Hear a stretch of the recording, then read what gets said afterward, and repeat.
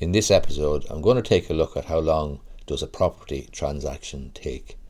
That's a question that I'm frequently asked by anxious purchasers and indeed sellers of property.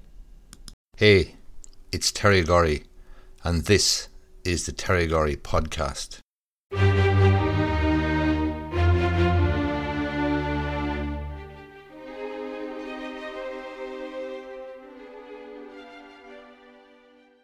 Or indeed, how long does it take to sell a house? Obviously, there's two parties, at least on each side of the equation, when there's a property being bought and sold essentially at the same time. So how long does it take? It really depends. And that's not being trite. Let's just say, for the sake of argument, that I'm representing the purchaser in a particular transaction.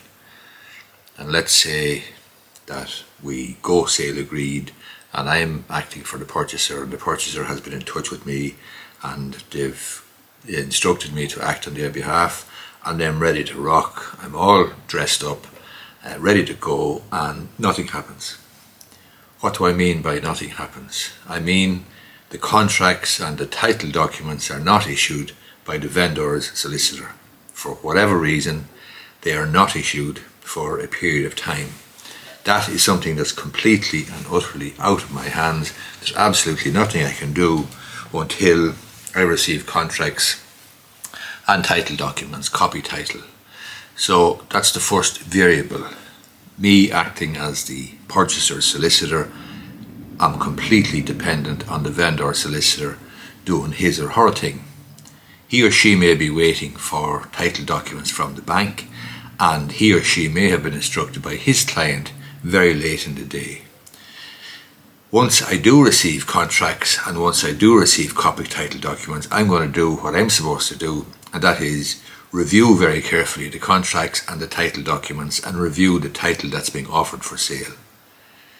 So that is going to involve me raising certain questions and queries in respect of the contract and or the title documents and the title that's being offered. Again, I'm completely dependent on the vendor solicitor responding to my queries, giving me satisfactory replies to the queries.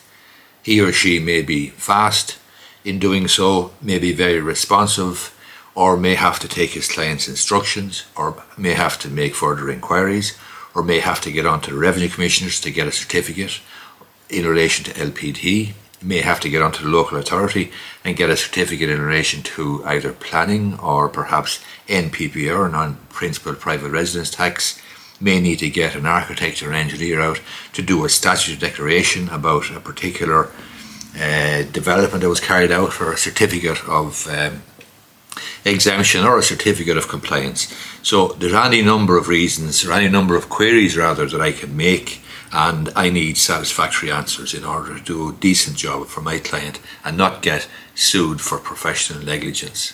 As I say, I'm dependent then on how quickly the other party is able to give me satisfactory replies. Once we have satisfactory replies, then we can sign the contract, return it, and proceed to the next step. However, my client is probably going to be borrowing money. I do have some cash purchasers, obviously, but most people will borrow money because it's a significant purchase, a significant investment, and we have to deal with the bank. So again, the bank is not going to release any money until its conditions are satisfied, especially in relation to life assurance and home insurance and any other conditions that they might have. For example, they may be checking up on the employment status of my client, the borrower, and may be looking for some up-to-date wages slips and so on to ensure that nothing has changed since the first application was made and granted. So again, you're looking at perhaps another delay there, something that is again completely beyond my control. I have no say over it. I can't complete the sale until the bank release the money. So when the bank do release the money, then the vendor solicitor must prepare the closing documents and send them to me to be held in trust, or we need to make arrangements to complete. Assuming that the vendor can clear off out of the house and hand over vacant possession, we're off to the races in terms of completing the sale. However, if the vendor is actually buying on or trying to get a replacement purchase or even a home or property to rent, then that could delay it further. So you can see from beginning to end there is a great deal of variables, and many of the variables are completely beyond the control of the purchasing solicitor, for example, and obviously the vendor solicitor. If I was acting for the vendor, I'm going to have the same problem insofar as I may send out contracts and title documents quickly. I may not hear anything from the purchaser solicitor because the purchaser solicitor may be prudently waiting for a loan offer to issue from the purchaser's lending institution, and so on. So again, it's a bit like playing tennis or playing any field sport where one team is required to belt the ball over the net or kick the ball out. It takes two to party, it takes two to tango. You can't do it on your own, whether you're acting for the purchaser or for the vendor. You can't do it on your own. You are dependent on the other side doing their thing and providing you with satisfactory replies and responses to queries and so on. So that's why it's very, very difficult to give a definitive answer as to how long it's going to take. It could take anything from 4 weeks to 4 months, quite frankly.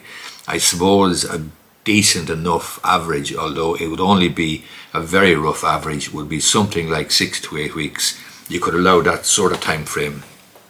But there is exceptions both ways. There's exceptionally fast ones, there's exceptionally slow ones. So, you'd probably, in all fairness, be looking at something like 8 weeks anyway that you'd want to allow, and you hope then to beat that if you're going to be a quick one, and if you're going to be a slow one, then you need to be prepared for that. But as I say, oftentimes there's not a whole pile that any individual can do because you are dependent on the other links in the chain, and the chain is only as strong as its weakest link. I hope I've explained how and why it's difficult to be definitive and be completely prescriptive about how long conveyance will take, because it really will depend on every single individual transaction. Thanks a lot for listening, and don't forget to subscribe so that you won't miss an episode.